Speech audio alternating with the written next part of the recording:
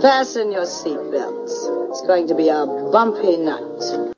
All these girls gonna be in the league? Hello, gorgeous. Female Fight Club. All men must die, but we are not men. Damn it, Kristen! What do you think happened to Karen? Lauren. Girl, her name is Kimberly. Hello, everyone, and welcome to episode 11 of the Citizen Dame podcast, the podcast devoted to talking about movies, garbage people, and Gary Oldman before we recorded today. As always, I am Kristen Lopez here with Karen Peterson. Hi. Lauren Humphreys Brooks. Hello. And Kimberly Pierce. Hello.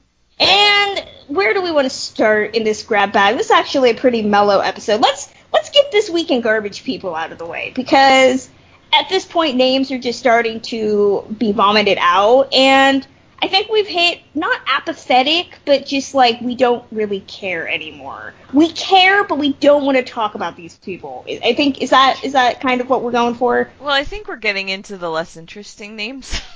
Yes. I think We're that's filled what's with happening. people that are just like, really? That's where we're at. We're at the really part. So Still waiting on Bryan Singer, though. I mean, we're gonna he's talk been about hiding, Bryan Singer. so. We're gonna talk about Bryan Singer really quickly at a certain point, but let's get some of the quick grab bag things out of the way. Jeffrey Rush got accused of inappropriate conduct while he was doing a play. He says he denies it and that he's leaving the play. And that's about it. Like, there's no, we're not sure who accused him. It was just kind of like a complaint. That's where we're at right now. And that, to me, is kind of dangerous territory, because I don't want to use what stupid people are using, which is witch hunt. But, we're kind of getting to the point where just some person said it. We're not saying who it is. And you don't have to, but I don't know. We're just kind of getting these kind of weird, intangible stories, I think. I don't know. Is there a better term that I could be going with here? Well, I don't know if there's a better term, but that's definitely what's starting to happen, which is always a danger in these kinds of situations. When you start rooting out bad people, you're going to get these vague sort of accusations that aren't backed up by anything. I think that's what's happening with Jeffrey Rush. I think the reason he's leaving the play is because either he was already ready to be done with it anyway, or there's probably something very toxic going on there, and he's just like, you know what, forget it. I don't need this. So Exactly. So one of the bigger ones is that Garrison Keillor was leaving Prairie Home Companion. That was all done after being accused of inappropriate behavior. The only thing I know about Garrison Keillor is that he did Prairie Home Companion, so does anybody want to take point on this? Because I have no concept of any of this. Same. That's about as much as I know. I mean, he's a big radio personality. That's basically what we know about him. He's creepy. He's always been creepy. I'm not horribly shocked by this.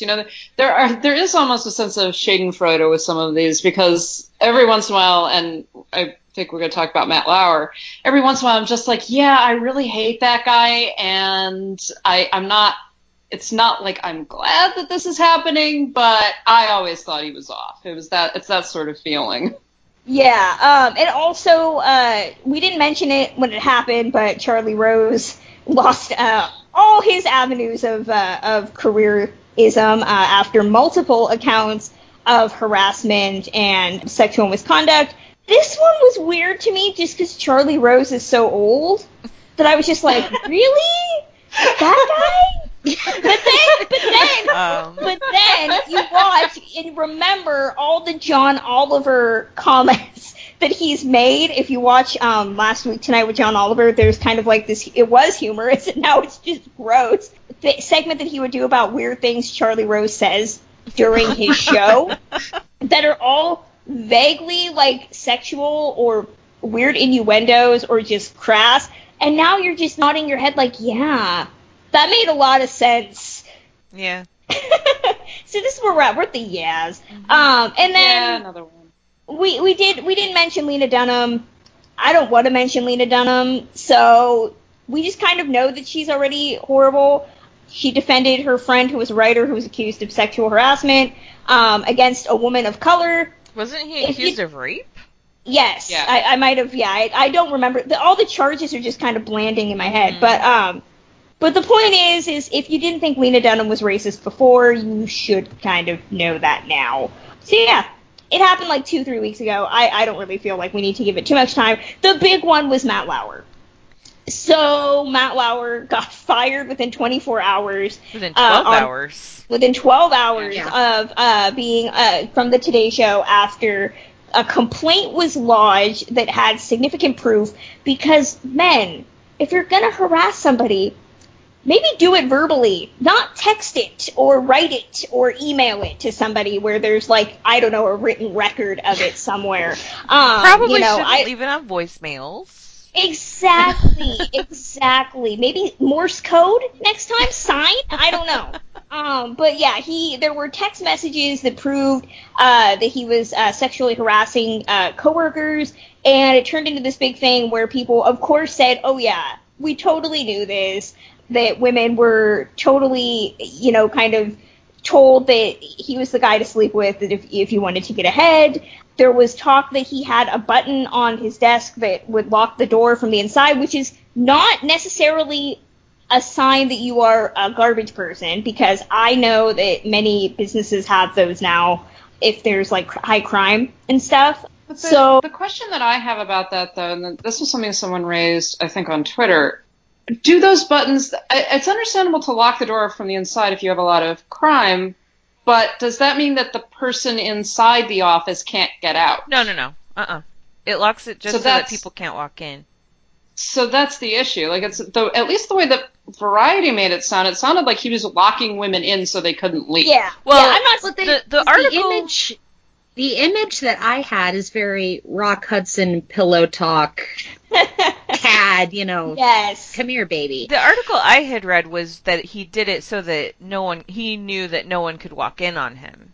Yeah, I think that the problem is that in this instance it's being used in an inappropriate context. Right. I'm saying that it wouldn't have been necessarily bizarre for him to have one as a public figure. Yeah, people immediately started calling it a rape button, and it's like, well, no, because since 9/11, a lot of people have these, and there's I don't remember which famous studio had it back in the day, and I could be completely wrong, but I had always heard that, I don't know if it was Louis B. or Zanuck or someone, had a button that would make curtains draw from the inside of the office so that you couldn't see inside. That always seemed creepier to me. It's still always creepy because you kind of have the image, so you're talking about Rock Hudson and Pillow Talk. It's the kind of image of the sexual predator, etc., going to the door and turning the lock. Yeah. Right? And suddenly it's like, you are now locked into this room with me. Even though, you can go and turn the lock again and walk out, it still has that feeling of like, you are now in a room where if you scream, no one can get in. Right. Yeah. Right. All of that stuff. And so I think that combined with the fact that they're talking about his office was very isolated, it's creepy as hell. It's just as creepy as Harvey Weinstein having his meetings in his bathrobe. Oh, exactly. Yeah. Yeah, and keep in mind, we're hearing all of this during the time when you're probably hearing Baby It's Cold Outside all the time on the radio, which I don't care what you think about that song, it's still skeezy as hell. So yeah, Matt Lauer lost his job, and NBC did not want to pay him like the $30 million golden parachute that he thought he was going to get. So yay! Go NBC. Go NBC. So yeah, that was a pretty big deal. But I think we all agree Matt Lauer's always kind of cultivated this air of being a dick. The whole Ann Curry thing has always left me with a bad impression of him. And I've heard through the gossip vine for years that he was an ass. And again, watch that Charlie Rose interview with him and Katie Couric, where Katie Couric talks about how Matt Lauer has a, quote, nasty habit of pinching her on the ass. Oh, God, we cannot make this stuff up in some instances. It is so prophetic.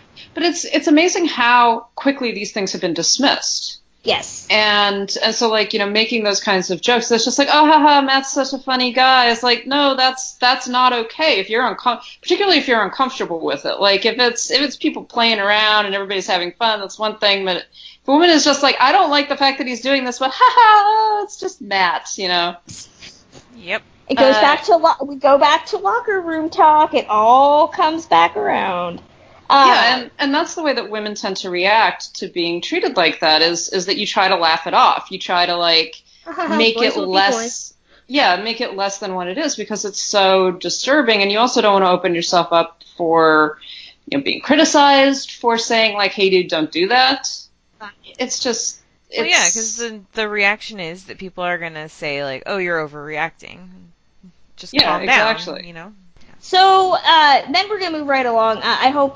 So then we're gonna move right along to our favorite garbage person, Johnny Depp.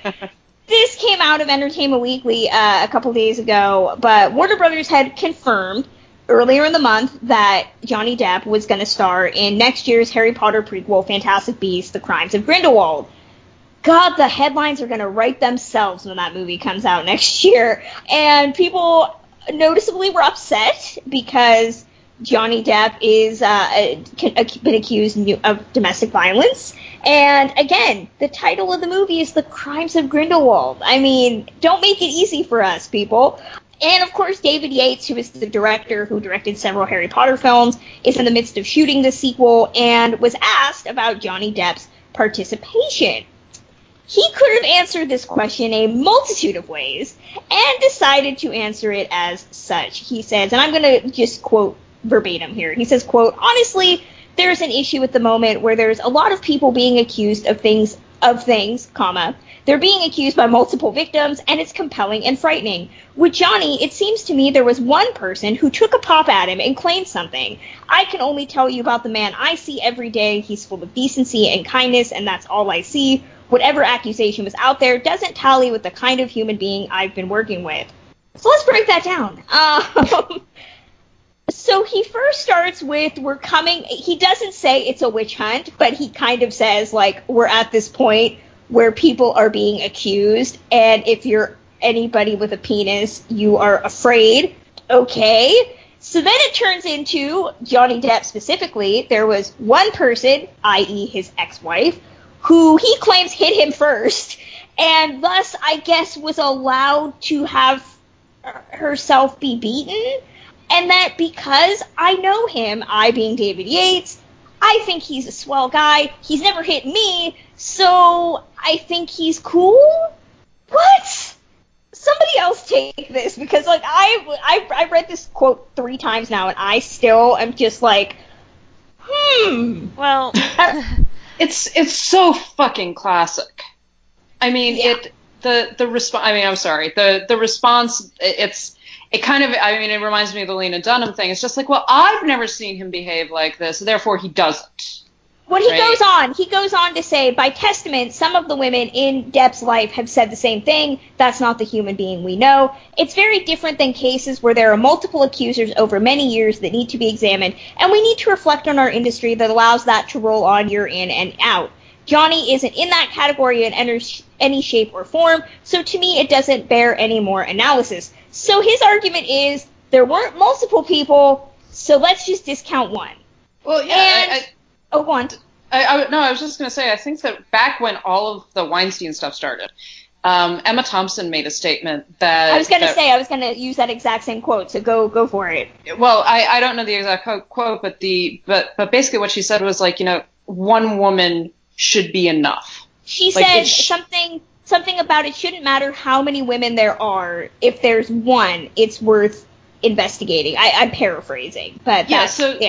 So the idea that Depp, he only beat one wife. I mean, just think about it. When you put it at that level, it's just he only beat one girlfriend. I mean, it's just that one person, not all of the others. Therefore, well, and let's not. I mean, with Johnny Depp specifically, being such a public figure for so long, I don't. Yes, he's been accused of domestic violence with one wife, but there were always stories. I mean, back if you look at when he dated Kate Moss or when he dated Sherilyn Fenn, there were allegations of abuse in those, and those were very turbulent relationships that he said involved drugs in certain instances. So he's always had this air, and that's always, I think, what has made him cool, quote unquote, was that there was this air of you know, him and his girlfriends get very tempestuous with each other, and, you know, that's just kind of the nature of the game. And it was documented then. So, you know, I don't really think you can immediately discount it. And from a directorial standpoint, when your movie is on the line and there's a lot of money behind it, I don't think you can necessarily afford to discount those criticisms, because if the movie fails, you really can't say you didn't know that people weren't really big fans of Johnny Depp. And really, has Johnny Depp proven that he's been bankable in the last couple of years? Not lately. No. Karen, I think you wanted to say something. I think part of the I'm trying to like really figure out how to say this, I'm not trying to defend Johnny Depp, please don't take it that way. But I think that because of the fact that the accusations have been so few and far between, it makes it easy for people to convince themselves that there's something else going on. Like, I was always very skeptical of his relationship with Amber Heard from the beginning. So when those accusations came out against him, I personally was like, whatever. You know, like and so I think that's where people who do know him, they're like, oh, this isn't the guy I know. I think it's very easy for them to just kind of brush it off or make it not what it seems to be. So I think that's where David Yates is coming from. I think that's where other people are coming from. As far as Yates specifically, I think what you were starting to say at the beginning, Kristen, was probably really important, and that's it's not even like what he's saying about Johnny Depp specifically. It's just the fact that he's including him in this franchise at all, you know? I mean, right. And it was his whole response to it. Like, bringing in other accusations that are completely unrelated and have nothing to do with the situation, it draws the attention in a weird direction. Yeah, I think it's very interesting that he starts, and I'd like to know how the reporter framed the question, because he starts with, we're at this point where people are being accused. If you're putting him in the same boat as Weinstein, why are you thinking that, Yates? I mean, I would like to know whether the context of the question was couched as in this time period of, you know, people being accused, or if he just came up with that out of thin air. Right. If he did, is he trying to say, like, some of these people that have been accused that are so public are being wrongfully accused? Because I haven't seen any evidence of that so far, you know? Right, and that's troubling. But to go back to what you were saying, Karen, I think, too, that, you know, it's easier for people to look at a string of women, all unrelated, all unassociated, and say, like, that's serious, because these women don't have, you know, this reason, they don't know each other, except they're in the industry. With a domestic abuse situation, it's always, it's much like when it's, you know, date rape or, you know, acquaintance rape or anything like that. You know, it's always he said, she said type of thing. And go on. There's also the fact that, like, the people that he was in the longest term relationships with have said, no, nothing like that ever happened. And so I think that's where people latch onto it and go, well, if he didn't beat up, what's her name? Vanessa Paradis. Thank you. If he didn't ever hit her, then none of this must be true. But it's like, okay, they were together during a very long period of sobriety for him. So it's like, you know, you have to look at the circumstances for what they were. Right, and I think it goes back to my argument, which is if Hollywood is a dollars and cents game, Johnny Depp is not proving that he is bankable. Look at the movies he's making now, big ensemble cast where he can afford to fail or phone it in. You know, look at the last Pirates movie. I wish I could forget the last Pirates movie, which I think is one of the worst movies of the year, which was well documented as he didn't care. He took it for the paycheck. They had to feed him his lines through his earpiece. Which you can basically see that happening as you watch the movie. Yeah. Right. And he's helming that franchise. And that movie did not make nearly as much money. No. So, I mean, for me, from a logistics standpoint, I don't know why we keep giving Depp a pass. You know, because he's not proving that people are coming in to see him. And the amount of people on, you know, if you just judge social media, that already say that they're not interested in this new movie because of Johnny Depp. Like, how is he not box office poison. So I'm really curious, though, honestly, how many of those people were already into it, and how That's always true. Because it's like, is that really? Are we really driving fans away, or do fans not care? Like, I personally love the Harry Potter movies, and you know what? Yeah, I'm still gonna go see it.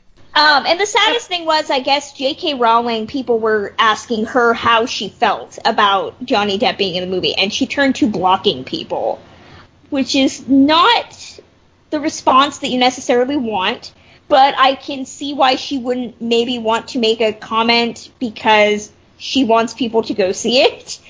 Well, I think it was more that she was blocking people because they just were harassing her so much. That could be true. You know, as well. I don't think this was just a couple of people asking a question and she's like, oh, forget it, you know, because she doesn't tend to be like that. So. Yeah. So let's. Go on. I was just gonna say, I do think that it's. Karen brings up a good point that it's going to be about how this movie does. If this movie like breaks box office records or does very well, then people are they're gonna keep on hiring Johnny Depp. If he continues to be box office poison, which he has been for at least all of the films that he's helmed, you know, eventually Hollywood's just gonna stop calling him because he's not worth it. Right. Yeah. Yeah. That's so let's move on to the last garbage person before we segue into just regular old news. This is a really interesting story that has come out in the last 24 hours, but 20th Century Fox halted production on Bryan Singer's Queen biopic, Bohemian Rhapsody. You might know it as the film that stars Rami Malek as Freddie Mercury, the film that Sacha Baron Cohen turned down because he felt that the script was not doing justice to Freddie Mercury. Directed by Bryan Singer. They halted production because Bryan Singer has disappeared. He has reportedly been issues. Well, I was going to say, he has reportedly been missing from the set for more than a week since Thanksgiving. They decided to suspend production due to, quote, the unexpected unavailability of Bryan Singer. That was from 20th Century Fox.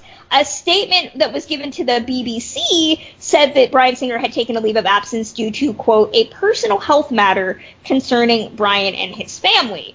Now, most people know that Bryan Singer has been accused of child molestation and sexual misconduct and all sorts of things in the past. And with the way, to quote David Yates, with men being afraid and frightened for whether they're going to be named, we're all kind of waiting for the shoe to drop on Bryan Singer. And this might be a really, really good precursor of that. I had heard through the grapevine that 20th Century Fox, and again, this is all hearsay from friends and colleagues that I've talked to, 20th Century Fox knows what's going to happen. And people have said there are multiple stories being worked on right now, unnamed, about big figures. And supposedly the rumor is one of them is about Bryan Singer, that there's irrefutable proof. And the rumor that I had heard was that 20th Century Fox knows what's going on, and they have told Bryan Singer, hurry the fuck up and finish this movie, because supposedly there is a lot of money in this film. The music rights alone were really expensive, and that there is a crap ton of money. If they can get Bryan Singer to finish it, and this movie, this ends up happening, and Bryan Singer gets accused, they can write it off as a loss. But they can't do that if it's not done. And that's where we're at. The movie is not done, and supposedly the rumor is Bryan Singer does this all the time on his movies. He disappeared in the midst of filming Superman Returns, and he disappeared in the midst of making X-Men Apocalypse. That explains so much about those movies because they're not good. Actually, I take that back. Superman Returns is not bad. I don't think that movie's terrible. X-Men Apocalypse, Bryan Singer's already on my shit list for ruining Oscar Isaac for me.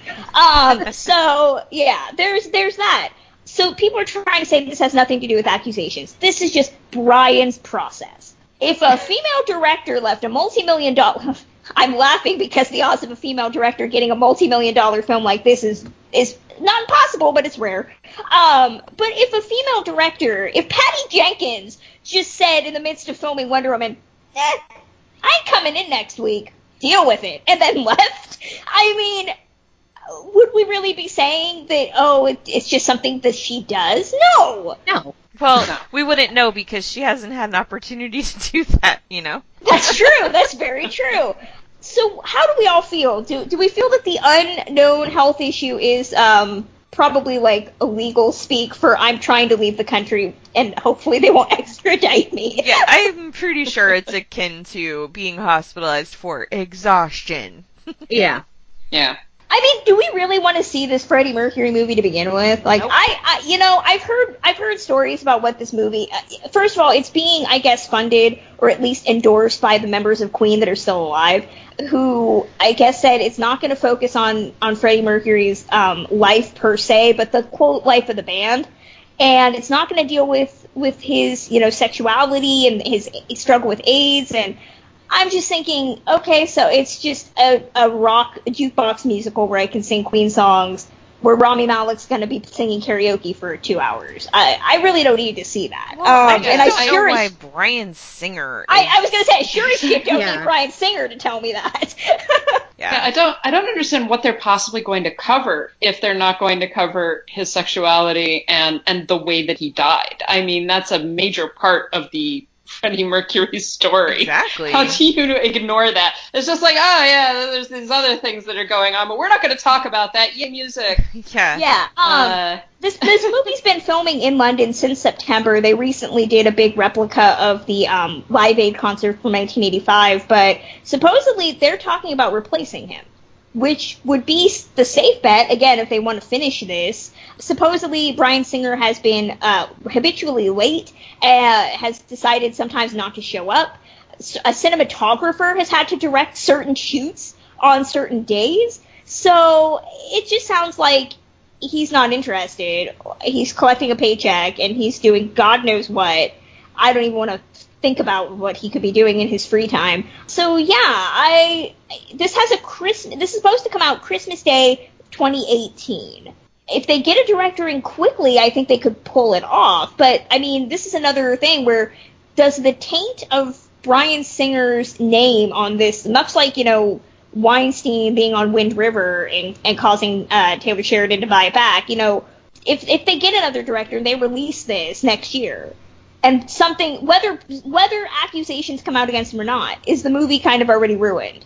I would say probably, but I think that's less to do with Bryan Singer and more to do with the way the film is playing out. Yeah. I think if it was really going to be this biopic about Queen and about Freddie Mercury, then people would overlook the Bryan Singer problem. Right. But because of what they're choosing to focus on, they're like, well, forget that one then. I mean, if Singer gets slapped with, say that he finishes the film, and then in the midst of that, or directly after that, it comes, all of the, whatever is going to come out about him comes out.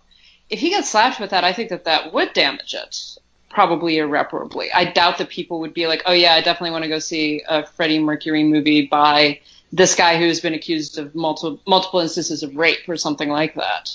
What I find interesting is that this is all going on and the accusations haven't come out yet. It's like, what are they waiting for? I think somebody's waiting to get to a private island where there is no extradition with the U.S. Which, if you've watched An Open Secret, which is the documentary about the Bryan Singer accusations, which you can find on Vimeo for free, you should watch it. That's happened to a couple of these guys that Bryan Singer knows. They go to an island that they can't be extradited, and that's where they're living right now. And I'm pretty sure Bryan Singer has a one-way class ticket down to wherever it is that they are. I don't know. So let's move on away from garbage people for a second and talk about Quentin Tarantino. Wait, what? Yeah. I thought you said we were moving away from garbage people. You know what? I can't say. Okay. Somebody's going to say, well, Kristen, you don't think Quentin Tarantino's a garbage person because you talked to him. Yeah, I have. I'm sorry. I think Tarantino's really cool, and that's not because when I met him, he called me darling. Okay? It was a dork. But anywho, Quentin Tarantino announced that his next movie, which is going to be focused on 1969, not the Manson murders, although that will be included, is going to be released on the 50th anniversary of the Manson murders. So that but it's not about the Manson but murders. It's not about the Manson murders. Which I believe is August 9th? August 9th, 2019. 2019. So There's been a lot of controversy about whether this is crass or not. And there are two very kind of staunch sides on this, which is why I started with it, because I know Lauren has thoughts that differ from me. So my whole argument with this movie is that, having read many books about the end of the 60s, August 9th necessarily is both considered the date of the Manson murders and the day that the hippie movement died. And if you're going off of the concept of it's the day that flower power and like peace and love, I think Altamont is in there too. Yep. You know, that's kind of the way I take it. So I still think it's kind of in poor taste, but I don't necessarily see it as like he's like, I want to put this on the day that these poor people got butchered. I think he wanted to tie it into kind of like it's his version of the day the music died. I could be completely wrong. Lauren, how do you feel? I feel okay. I have mixed things with Tarantino because I've liked a lot of his, particularly his later films, his more recent ones. You liked Hateful Eight, and I did not. So I really liked Hateful Eight for a number of different reasons. But it's a completely distasteful film, but I love it. But yeah, I find this in poor taste. Now one of the issues that I'm having with it is that every time this film is talked about, it's talked about as being the Manson murders film, Tarantino's Manson murders film. And then we have Tarantino coming back and being like, oh no, it's not about the Manson murders, but it is. It's about a actor in 1969 who with his stunt double wants to break into Hollywood. And the way that I heard him talk about it, which yes, I heard him talk about it in the flesh. You know, his whole thing was, watching these two fictional characters rub elbows with people from that time period. And one of them was going to be Sharon Tate, and one of them was going to be Charles Manson, and it's kind of like that. So I think that there's a big question mark here as to if he's going to depict the murders, if they're simply, he's talked about them as being the backdrop of the film, like how deep into these issues is he actually going to go? It's just bad taste, and which doesn't surprise me when it comes to Tarantino. But releasing it on the day of the Manson murders is that it's essentially he's garnering publicity and this kind of weird aesthetic fetishization of the murders by being like, oh, and we're going to release it on the day of the murders, guys. Like, it's very classic Tarantino. I'm not surprised that he's doing it, but it just does seem to be extraordinarily disrespectful to the people that were killed, like violently butchered, and that he's now being like, oh, but it's a backdrop of like the end of the 60s and all of that shit.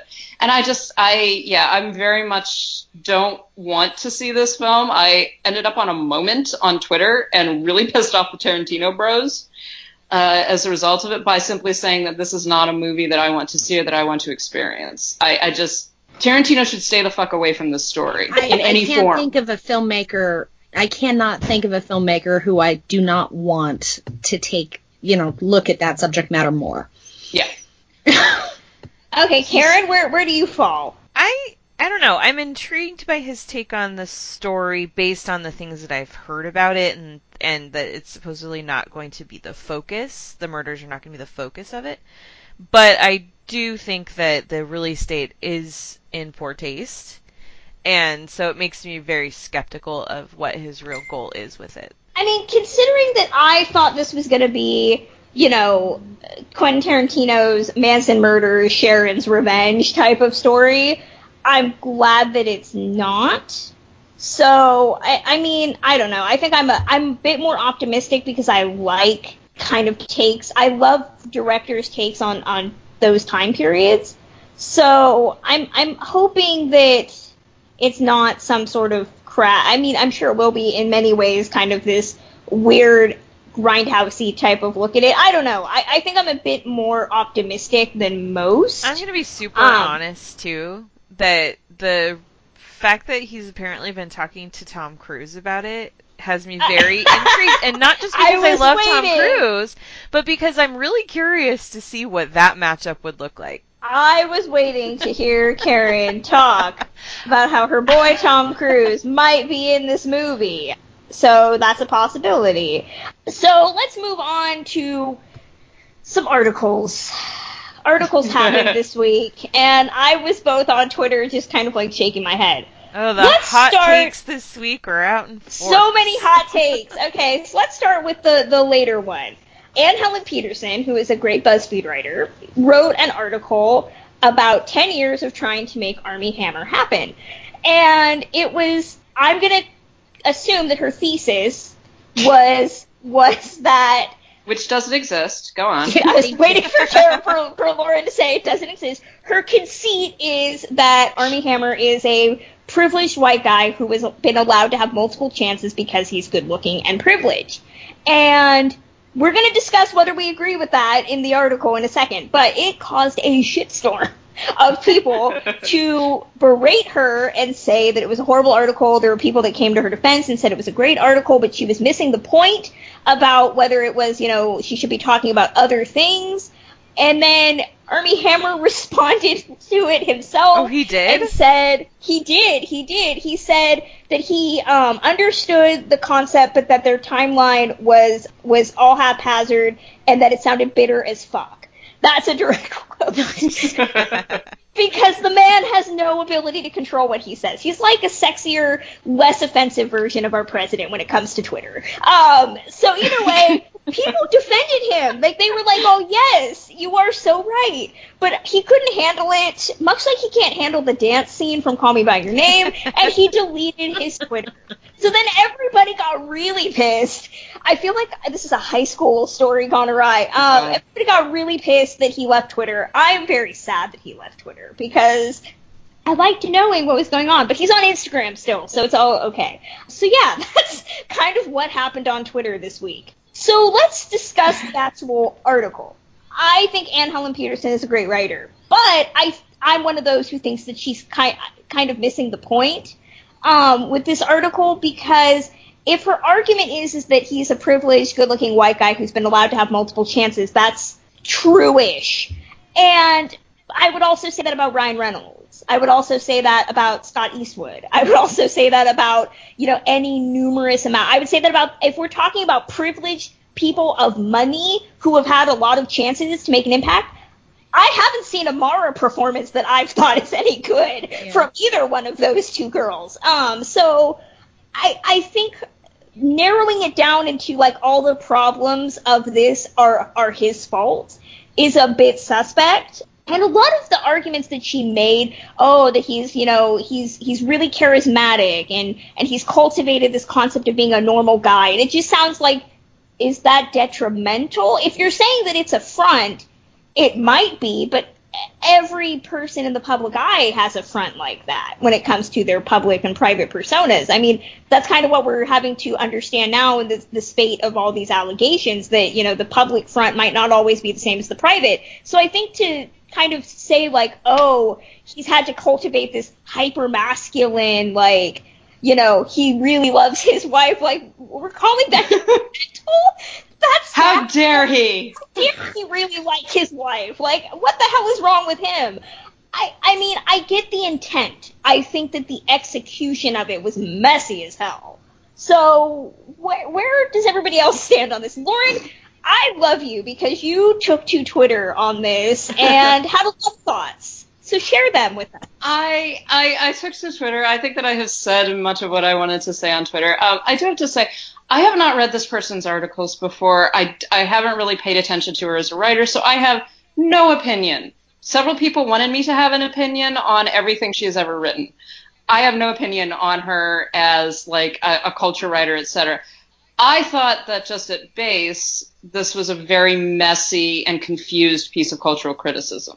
Mm-hmm. And it's bad. It's not good critique. And that's kind of where I came down to it. So just in terms of the essay, I think that there is a lot to be said about white privilege, about the people that we give extra chances to. Armie Hammer does not fit into the mold, I think, that she wanted to push him into. And that resulted in this very confusing, like I said, it doesn't really have a thesis, this very like, angry / confused piece of critique that was critiquing him as a person and also as an actor, and didn't really go deeply into dealing with what how Hollywood had promoted him or not promoted him. Yeah, I was unimpressed by a lot of it, and I'm not certain why it's getting so many defenders, given that it is so badly written. Kimberly, Karen, I'm waiting on Karen because I know that she is not part of the Hammer High. I will go last. Well, I'll jump in first because I reread it last night, and I thought, I mean, there are actors who I think are no talent hacks too, but it was such an angry, lengthy hatchet job. I just don't know why it would, I get her argument, and Karen, or Kristen, like you said, there are plenty of actors out there that can prove that point. I see the point she was trying to make, but she completely lost her point in attacking him to the extent she did so specifically. And I mean, I've done star persona work myself, star persona research, and I felt she lost her argument, and any thesis she was trying to make was completely overshadowed by the fact that she clearly doesn't like him. Well, and my whole thing is 10 years of trying to make him happen. That's happened, okay? But, I mean, we're talking about it now off of an independent film, that was not a big star vehicle. This was not made as a blockbuster. I could see writing this after, the 1-2 punch of, The Lone Ranger and The Man from U.N.C.L.E., which are big multi-million-dollar movies that did not return on investment, even though both of them have a very bizarre cult following. I get the Man from U.N.C.L.E. following, because I follow it, because I love that movie. The Lone Ranger thing, I'm like, wait, really? That movie just sucks, and I own it. So, I mean, I don't really get the need for it now, because he's happening now because it's a good movie with a good performance by him. And I will be the first person to tell you, having watched almost everything in this man's career, he has a very niche window of good performance. He is one of the only actors that I would say is painfully aware of his limitations. So, when you're watching one of his movies, it's a very Armie Hammer performance. Because I always say, his niche, his sweet spot is, playing a really confident, hot guy who is kind of a dick. He knows that works. And when we try to go a little outside of it, it doesn't work. But he knows it doesn't work. I think that he's done. I mean, if you really look at a lot of the films that he's gotten praise for, or the films that he's appeared in, he's appeared as secondary characters. He's in J. Edgar, which he's quite interesting in. Yeah. He was in Free Fire, which, I hardly recognized him, and I didn't even remember that he was in it until I was watching it. I was like, oh, that's Armie Hammer with a gigantic beard. And so he's... Even if you watch something, and I am the one person who gets so much enjoyment out of this movie, even if you watch something like Mirror Mirror, he is really adorable in that, because he is painfully aware as well of what his purpose in that movie is, to be really adorable. And it works. It works. And with a lot of his performances, he has gone for, so we have things like The Man from U.N.C.L.E. and The Lone Ranger, which are these big budget films, but he's also gone for the smaller films. He's also gone for, like I say, the secondary characters, the character parts. So in terms of critiquing an actor that has not actually attempted to do interesting things, he's the wrong person to go for, because he has. He has tried to do smaller films. He has tried to do more varied parts than just the leading man, so Ryan Reynolds is the perfect example for that. Yeah, Ryan Reynolds, I don't think has really changed his persona. He's just found movies that work within it. Yeah, well, and that's the thing with Ryan Reynolds is, to me, another example of what you were saying, Kristen. He knows what his purpose is. He's got one character. He can play it very well, and he doesn't stray from that. Right. Yeah. Well, the thing is that, and it's just kind of funny because, no, I don't love Armie Hammer, but I also don't hate him. Just because you don't love something doesn't automatically mean you hate it. Yes, you do. You have to yes, be Armie Hammer. You cannot have it both ways with him, Karen. Okay. But the thing is that this BuzzFeed article is, we've already addressed the fact that it's completely ridiculous, but it's I just don't understand why she hates him so much. Like, why she's so determined to, like, just say, oh, because he hasn't become this mega star that's, like, a big box office draw, that it's... I'm not even I'm not even sure what she's trying to say with it. Because the thing is that the film industry is such a luck of the draw in so many ways. And so it's like you have all these really, really talented, very versatile actors who still haven't made it, who've been working for years and years, you know? And so to sit there and say, oh, well, he should, you know, if he was going to become a thing by now, he would have. That's so much of that is out of his hands. So much of that is out of the fans' hands, you know? I mean, it's ridiculous to think that and actually I think it's kind of more of a testament to him that because of his privilege and good looks, he didn't just buy his way into, you know, becoming this big mega star that's like playing Captain America or whatever. Leave Armie Hammer alone. That's all I got. Okay, the man is a national treasure. We do not deserve him. Okay, so that's all I got. Maybe that's why it's taken so long. It's a weird article. It is a very weird article to publish on the cusp of this film that has gotten critical raves. He's gotten rave reviews. So we're trying to make Armie Hammer happen. He's kind of happened. It's coming across as a jealous, bitter girlfriend. Ex-girlfriend. That's the thing, is they're doing it right now. I mean, there's plenty of times where they could have, you know, produced an article, how many years of trying to make Scott Eastwood happen. Right.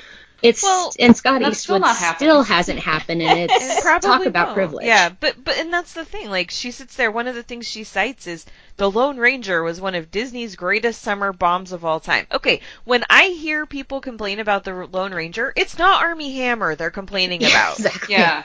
So that's not we're his complaining. fault. Once again, it goes right back around to Johnny Depp. Okay, it's all Johnny Depp's fault. Really. Well, and I also think, I mean, if you look at it, the Lone Ranger is a really weird entity in Disney history, because Disney had a 1-2 punch of really expensive, high concept movies that came out relatively quick between the two, and we forget that John Carter came out around the same time, which was also a massive bomb. People apologized for that movie. Exactly. And where are all the articles about 10 years of making Taylor Kitsch happen? I mean, because nobody can ever remember his name, so. That's true. That's true. I literally think I'm the only one who remembers anything from John Carter. I saw that too. I don't own it though. I never saw it.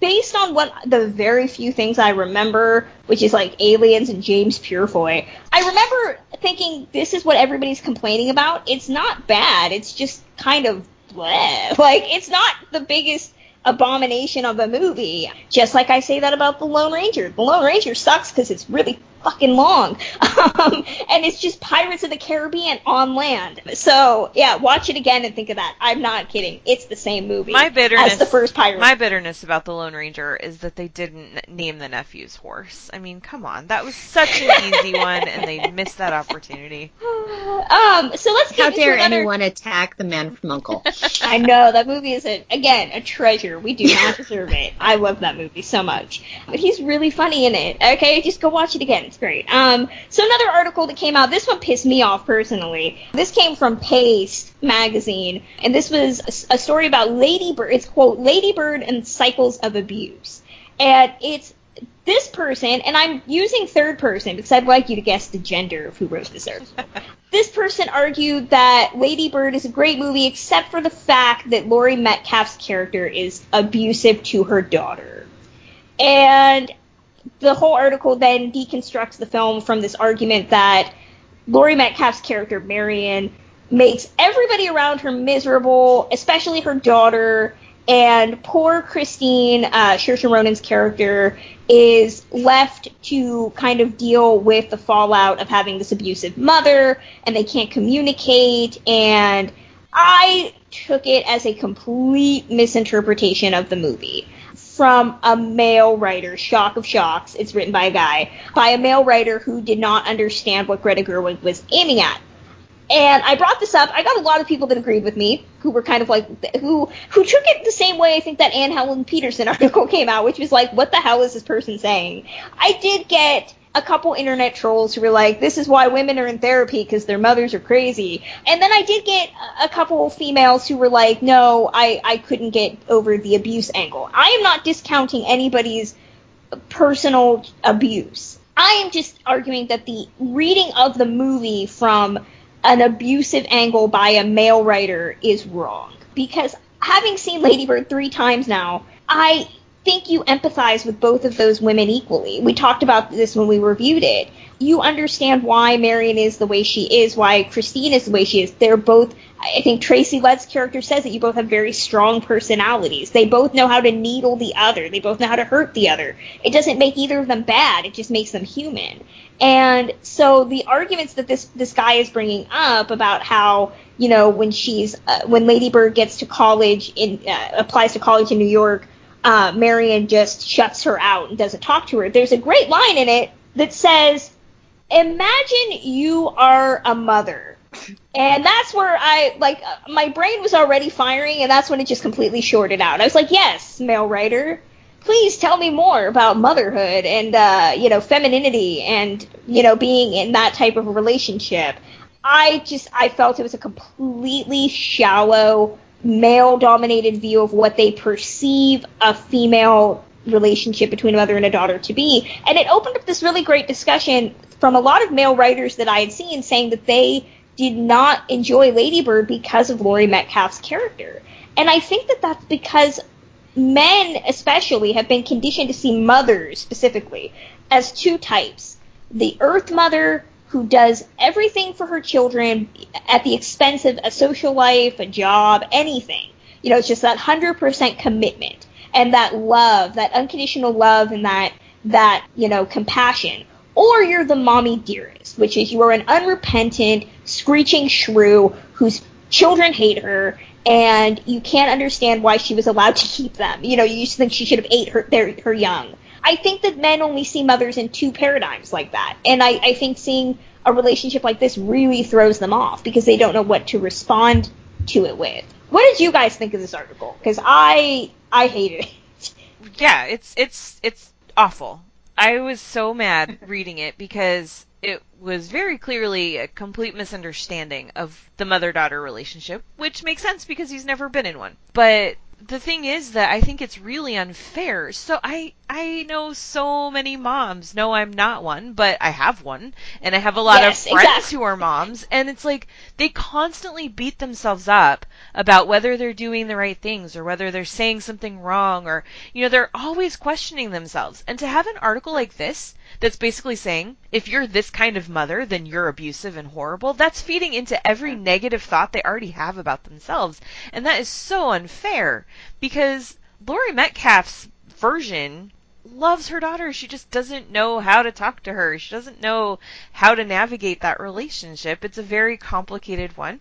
Her daughter's not the greatest kid, she's kind of a brat a lot of the time. And it's such an unfair way to categorize this relationship for both of them. And I'm not going to say it's an irresponsible article, but I do think it's a really unfair take. And I do agree, the fact that it was written by a male writer, to me, discredits a lot of what he said, most of what he said, because it's coming from a place where he cannot possibly understand that relationship. Yeah, I agree with both of you, I think. And Kristen, you pointed out that dichotomy of the Earth Mother or Mommy Dearest. Yeah. And that's absolutely right. The way that the article reads and the way that he seems to be arguing is that Marion is not allowed to be a human. She's not allowed to get angry. She's not allowed to be petulant. She's not allowed to sometimes be wrong, or any of those things, because if she is, then she's a bad mother and she's abusing her daughter. So one of the scenes that he cites, I think, is that scene where Marion's finally found out that her daughter has applied to these schools on the East Coast, which she has said numerous times, not just you can't go, but we can't afford for you to go. Right. If you get in, and that's one of the constant features of this whole thing, is that Lady Bird doesn't understand and continues not to understand that her mother and her parents cannot afford to give her the things that she wants. Throughout the entire film, it's just like, we can't afford to send you. We're not going to be able to afford to send you. Even if you got in, we probably couldn't send you.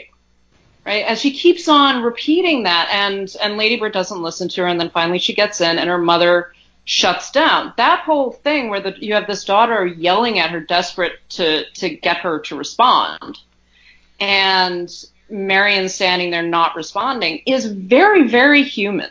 It might not be right, it would absolutely be better if they could stand there and talk to one another, but they can't for a multitude of reasons that have to do with their characterizations and the people that they are and the way that their relationship has worked up until that point.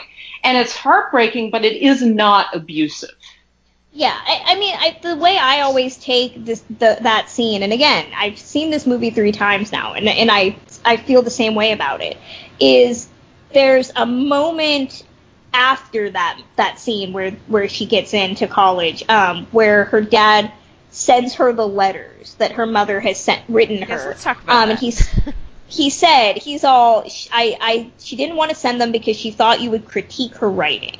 And that's my big takeaway from this movie, is that we forget the individualization of mothers, that mothers were once individuals, and the fact that her daughter is smarter than her, and she shouldn't be jealous or intimidated by that, but she is.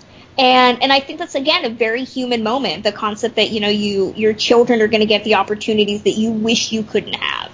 And how does that feel if you feel bad about that? And it also goes back to Lady Bird as well, the fact that her mother thinks that she can't write a letter because her daughter's going to think she's stupid. I think that, again, those are very real human experiences that if you're in that particular relationship, you're going to understand. And that's a problem with the article, is he says right there, Marion chose not to send those letters. You don't get credit for letters you choose not to deliver any more than you should get credit for a letter you considered but didn't write at all. He's completely misunderstanding why she didn't give her the letters. It's not because she decided to withhold her emotions. It's because she was afraid of how it would be received. Right, exactly. And so I think he's really missing the point. And I did get a comment from, somebody who was like, oh, so, you only can be a woman to understand those things. And I was like, well, let's look at if this had been a father-son relationship. Would it be different? Would you receive it differently? And I think people would. You look at the history of father-son relationships in cinema, and I would say that fathers are put in the exact same categories, but it's a different reception. So if you're the Earth Mother equivalent as a father, and you're kind of like overly sappy, really involved with your kids, I hate to bring this movie up, I think of John Lithgow's character in Daddy's Home 2. That kind of effeminate, like, it's not masculine, like, that's inappropriate. Or you get the serious, like, man dad. I think of, like, Brad Pitt in Tree of Life. That's, like, kind of abusive to his kid physically, but, he's just toughing him up. That's what men do. So why is it that, I don't understand that, but I'm sure that some guy could write an article about how that's, there's nuances there that I'm not understanding. I don't know. My relationship with my father is very, very different. So I think it would be received differently if if the genders were switched. Yeah, absolutely. I hate this article, so don't read it. Yeah, I'm not even going to list the author because he's a moron. That's the point. Exactly. So let's get into our review, because we have the start of the series that we're going to talk about at the end of this. So let's get into our review real quick. We had some choices with what we could talk about this week, but I think we all agreed that we all saw The Disaster Artist. Mm-hmm. Yes. So we're going to talk about that. So hopefully you guys weren't expecting anything else. But The Disaster Artist is directed by James Franco. It tells the story of Tommy Wiseau and Greg Sestero, who you might remember as the creator, screenwriter, lead actor, and I don't remember all Tommy Wiseau's credits in that movie. They created The Room, and it's essentially a biopic about the relationship between Wiseau and Cestaro, played by James Franco and Dave Franco, and how they made one of the quote-unquote worst movies ever made. It also stars Ari Grainer, Seth Rogen, Alison Brie, a bunch of funny people in this movie. I need to correct you, Kristen. It's not considered the worst movie ever made. It's considered the greatest bad movie ever made. Yeah. Oh, I was gonna say it's not the worst movie ever made. I've seen way worse. Okay, where's the making? Which I challenge. But where's the movie about the making of Showgirls 2? Because I would love to. That's the worst movie ever made. I will take the Coke challenge any day and tell you that Showgirls 2 is the worst movie ever made. The Room is a masterpiece compared to that. So, Karen, you saw this, I think, before all of us. Did I? Yeah, probably. I saw it at AFI. And so why don't you give us your thoughts about it first? Okay, so I came into this being a fan of The Room. I have The Room on DVD. Like, I love it. I think it's just wonderfully odd and bizarre, and just it's a terrible movie, but it's one of the most watchable bad movies ever, and I think that's why people love it so much. And so I went into this just, like, really jazzed, because the first trailers I saw were just like, yep, I'm ready for this. And so I saw it at AFI. James Franco came into our screening. It was the night of the big premiere, but we were in the overflow. We weren't in the big Chinese theater. So we were in the overflow, but Franco came in to introduce the film, and just listening to him and the way he was talking about it and the love that he had for it was kind of a perfect way to just go into this experience, because this really is a film that if you're not familiar with The Room, you're like, what the fuck am I watching, you know? And so it was in that context is how I got to watch it. And I loved every minute of it. I thought it was surprising.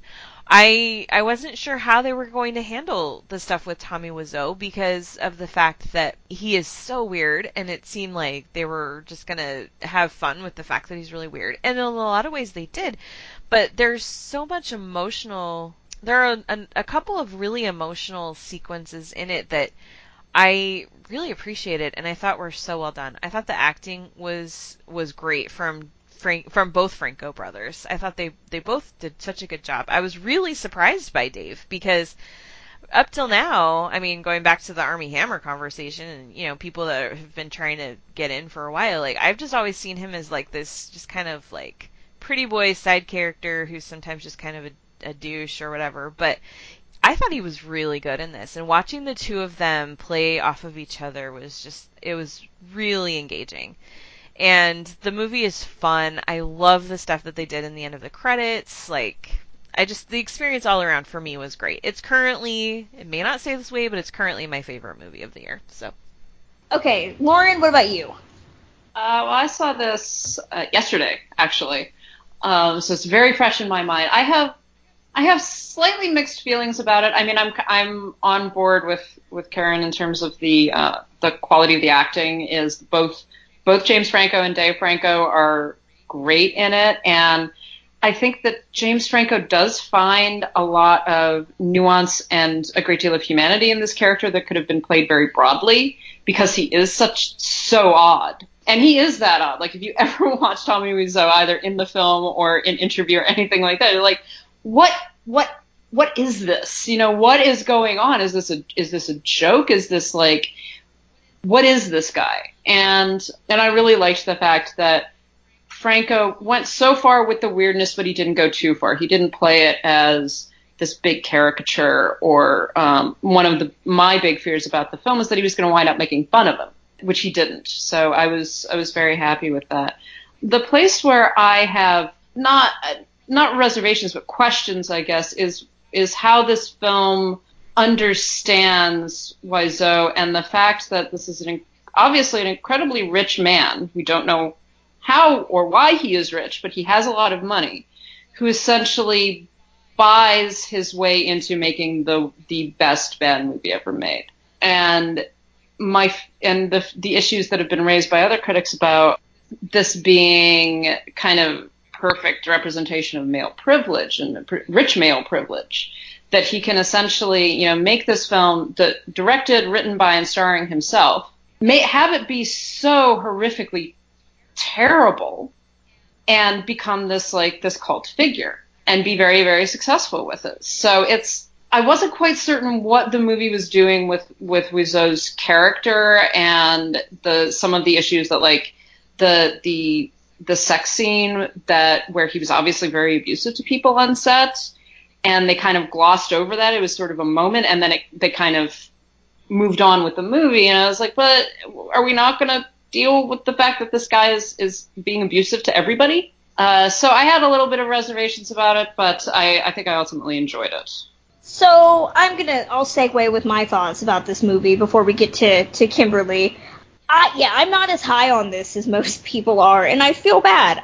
The Room is a very interesting experiment, and I think that this movie ultimately diminishes, maybe is the word I'm looking for, the enjoyment of that movie, because certain things in this film are presented as very convenient, almost unbelievably so. There is a scene in this movie where, first off, I don't like biopics where you're supposed to believe that life imitated art, that they lived as they were on screen. So a lot of Wiseau's writing in this movie is situated as based on literal things that were happening in his life.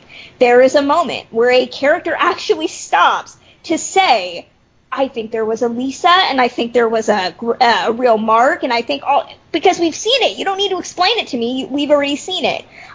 So I don't buy that. I don't buy that, especially because having read Sestero's book, there was no indication that any of that was true. So for me, I just wasn't as high on trying to situate this as kind of like a Hollywood fairy tale Let me ask story. You a question really quick. There's no indication that what was true. That the story that he based the story the plot of The Room off of things in his own life. Okay, here's what's weird about that, because the actress who played Michelle in the movie, she wrote a review of The Disaster Artist the other day, and she said it was weird. She didn't know how they knew that, but she'd had that conversation. That's really bizarre. Yeah, I mean, I didn't buy the conceit, maybe because I've seen it done in so many biopics. It's kind of biopic 101. If you watch a lot of Hollywood, old Hollywood movies biopics used to do this. So I think the one that always annoys me the most is like Gable and Lombard. They did the same type of thing. Like, they lived as they were on screen, that's how they were off screen. I never buy it when that's the thing. Lauren brings up kind of the abuse. I really didn't appreciate kind of softening Wiseau, because there are two very specific scenes where he treats the women specifically horribly, and it's kind of left to the men in the film to be like, no, you're being an asshole, and you need to, and I think it really kind of diminishes the fact that you forget that Ari Grainer and Jackie Weaver are in this movie, because they're just kind of the girls that need to be defended. I had a real issue with the women in this film, especially Alison Brie, who really serve no purpose other than being the girlfriend who keeps reminding Greg that, like, he could do better, and this guy's weird, and it also helps that Dave Franco and Alison Brie are married, so she probably was just around. I don't know. I felt like it was... The heart is there, the good intentions are there, but I really didn't know I didn't really buy what they were trying to have me take away from the movie, if that makes sense. I don't know. Kimberly, what did you think of the movie? Take us home. I'm gonna follow up with what Karen said. I loved it. I mean, I can't say top of the year, but I would definitely put it in my top 3. I thoroughly enjoyed it, because one of my main worries going into it, and I know we had discussed it, was kind of where it was going to be coming from, how it was going to tackle all of that. I loved the kind of the heart, the humanity behind it. You could tell Franco loved, he loved where that was coming from. He found just, I thought, a perfect avenue to tackle Wiseau, not turning, I mean, there were parts of it where it felt like a joke, but you could feel the humanity behind it. You could tell that he legitimately loved this persona, this character that he was tackling. The big kind of standout for me was I have never liked Dave Franco. I will freely admit it. I've never liked his roles. Just never enjoyed the movies he was in. Thought he came off pretty much like a douche in most of his roles. I loved him in this. I thought he did such an amazing job, and I thought it brought such humanity to the role, and it was such brilliant casting that they put the brothers in the role together, because working with that, they were able to tackle the nuances of that relationship, from, the fights to, but you could tell there was a legitimate love for each other there, and I thought casting Dave Franco in there was just perfect. Loved how they tackled the movie. I can only imagine the intricacies to setting up those shots and just tackling the filming, kind of those sequences stay through the credits. If you did, that's some of the stuff in there is just terrific. Well, and all the way through the credits. Yeah, just showing how closely they researched that and how spot on they got it. It was just, I loved it. I do say I love the cast. I thought everybody was really good. Again, Dave Franco, really doesn't do anything for me, but he was really good. I love James Franco's commitment to playing Tommy Wiseau. I thought Seth Rogen was really funny. And Jackie Weaver is so adorable in the ones a couple of scenes that she has, it doesn't come back. Her constant repetition about her cancer.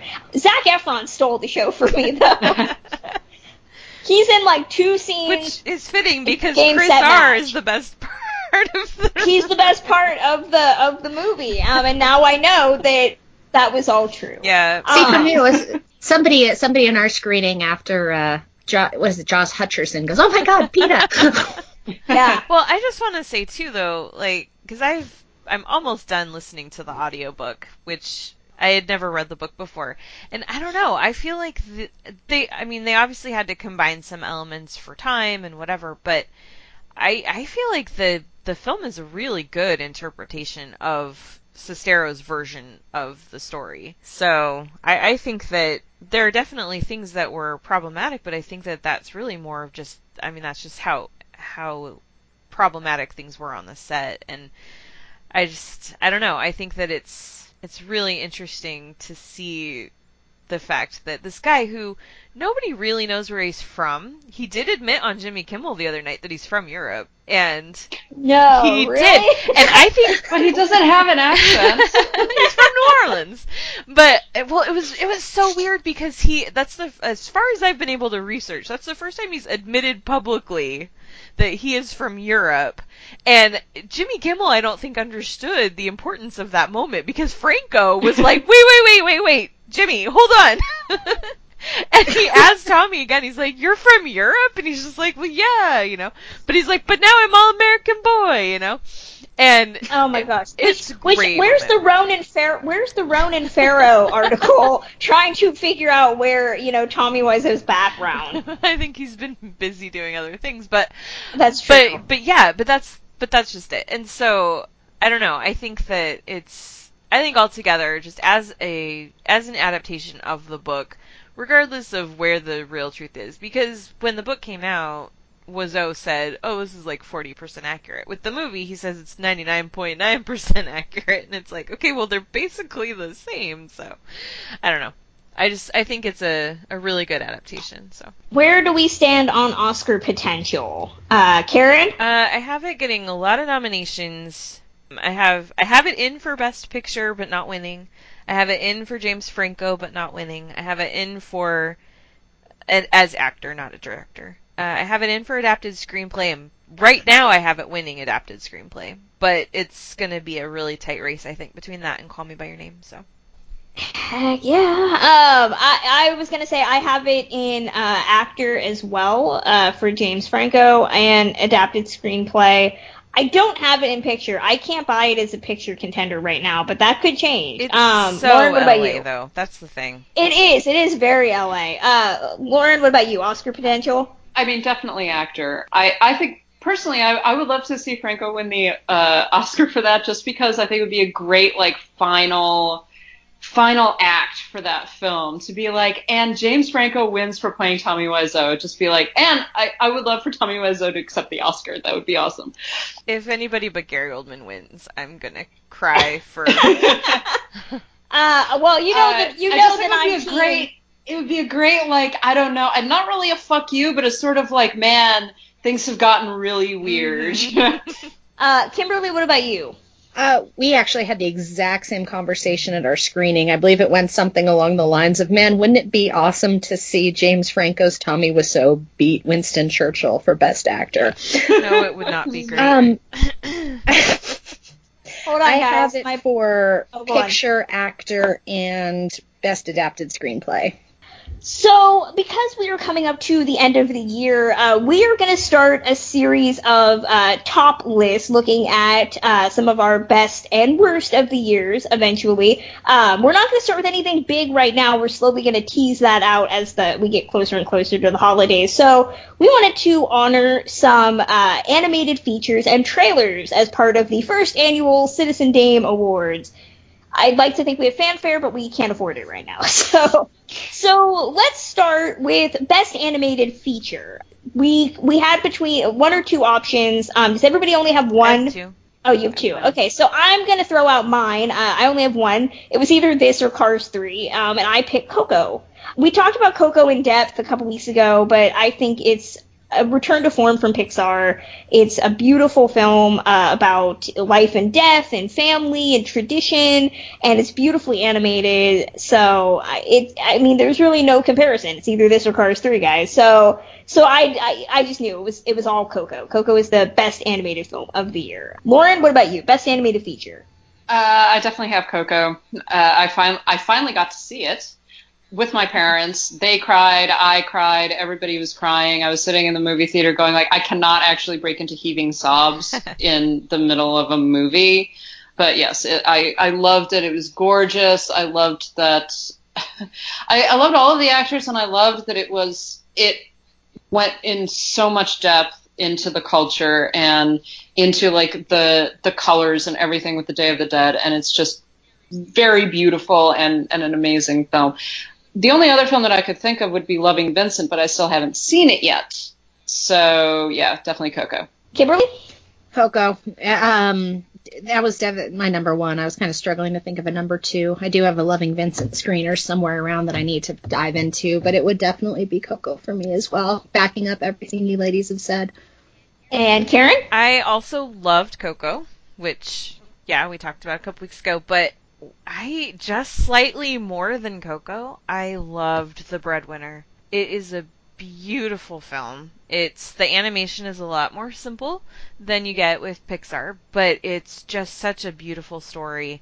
And it did just go into a little bit of a wider release this weekend, so hopefully it'll be playing nearby. But it's definitely not a film that's for kids. It's not for young children. It's based on a book. And the story is about a young girl living in Kabul, Afghanistan, right before 9/11. And it's under Taliban rule. It's just horrible conditions. Her parents were university professors back before the Taliban took over. It was at a girls' school, so the school was closed. And her dad has to go to the street and try to, basically his job, he goes out to the market every day and offers to read and write letters for people who can't read and write, and she's young enough that she can come with him. Well, then he ends up getting arrested, and there aren't any adult men at home, or even any teenage boys. The only male in the house is her baby brother, and so she disguises herself as a boy so she can go out into the marketplace and buy food and make money for the family, because she has an older sister and a mom, and they're kind of, they can't take care of themselves because of the rules and the laws that the Taliban has set up. So it's a heartbreaking story, but it's just beautifully done. And I think that if it plays anywhere near you, you should definitely go check it out. Awesome. So let's get into best trailers of 2017, because we all see a lot of promotion for movies, and we wanted to honor some trailers that hopefully whetted our appetites to go see something hopefully good. So the rules pretty much were it just had to be a trailer released this year, so it can essentially be a trailer for next year, for a movie that comes out. And I did remember that I had 2. So does anybody have only 1? Nope, I've got 2. I have only 1. I can do 2. So Lauren, since you only have 1, what's your 1? Oh, sorry. My 1 is It, the It trailer. That part of it was because I have somewhat mixed feelings with Stephen King adaptations, and as soon as that trailer came out, I was like, oh, this sets it up so nicely, and it looks so scary and so iconic. The whole Georgie chasing the boat down in the little yellow raincoat, and then the clown in the sewer. Yeah, it's just so well done. And every other trailer that I looked at or could think of, I was just like, meh. So, yeah, It trailer. Kimberly? I'm going to say, and I'm more, what kind of appealed to me? I thought, I'm going to go with 2. The first one I thought of was Thor 3. Any of the marketing for that, I just thought it set up the tone of the movie so well, and the use of that music, and it was just kind of a perfect representation of what it was, and, visually and everything. The second one I'm only putting in there because it got me in to see a terrible film, Atomic Blonde.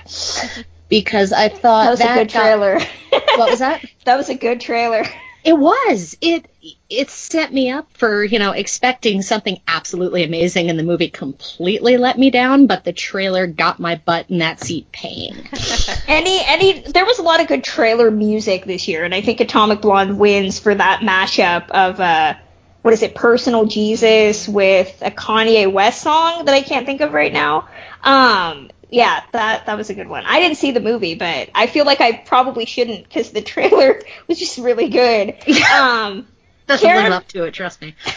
Karen, what are your top trailers? Well, actually, one of mine was the teaser trailer, not the full trailer, but the teaser trailer for The Disaster Artist, because it just showed the scene of James Franco as Tommy Wiseau trying so hard to get that I did not hit her part, and just take after take after take, and it was just so funny. I was like, I need to see this movie right now. So I loved that. And then another teaser that I loved was the I, Tonya teaser trailer as well. So it was just like I had kept hearing, buzz about I, Tonya, but getting that first glimpse of it for myself, I was just like, yep, okay, I see why everyone's loving this. So my 2 top trailers of the year are for movies that aren't out yet. They come out next year. So my number 2 is actually the trailer for Annihilation. I've been waiting for this movie since last year, and I know that it's probably going to disappoint me. But the trailer, which if you've watched the trailer on a small screen, do yourself a favor and try to find it playing on a big screen because there's a lot more detailing in it. Just the world building looks beautiful on a big screen. It got me prepped for Alex Garland taking Natalie Portman out into space, and Oscar Isaac's in it, and he looks great. There's no godforsaken reason why he should be in this movie significantly because it's not the book, but it got me enticed. I'm all for a movie that's gonna have Gina Rodriguez and Natalie Portman doing some weird shit in a bizarre location where deers have trees growing out of their antlers and there's a creepy lighthouse. I know what's gonna happen, and there's a massive spoiler in the trailer, but I'm ready. I'm ready for February. God, that's not a good release date either. Never mind. And then my number 1 trailer is actually the teaser. It's not the trailer that just came out, I think, last week for A Wrinkle in Time. Ooh, yeah. Yeah. I have not read A Wrinkle in Time, but I am so ready to see this movie. I loved how it was set up. It's a very brisk trailer. It gets me excited. Again, good music in trailers. It had a really great interpretation of the Eurythmics. So I was into it. I'm ready. I don't think the new trailer got me as hyped as this one did. The teaser. So yeah, those are mine. If you have best animated feature or trailers that you want to discuss that we did not talk about, you can contact us a variety of ways and share your thoughts. Karen, where can they get in touch with us? We are on Twitter at Citizen Dame Pod and on Facebook, facebook.com/Citizen Dame. And you can reach out to us individually through Twitter. I am at journeys_film. Karen? I am at Karen M. Peterson. Lauren? I am at LH Business. And Kimberly? At KPierce624. And if you want to listen to the podcast, you can do that at citizendame.podbean.com or via Stitcher Radio. We will be back next week with hopefully less garbage men and more Citizen Dame awards. As always, we are the Citizen Dames, and we will see you next time. Bye. Scene 112, take 13, mark it, action. I did not hit her. Okay, line. I did not hit her. It's not true. It's bullshit. I did not hit her. I did not. Oh, hi, Mark. Take 17, action. I hit her. No. Do you want to change the line? Script is script. Script says same. You're doing great, man. We'll get there. Action. Action. Action. You have to say out loud. I can't hear in here. Say action so I can hear her. Okay.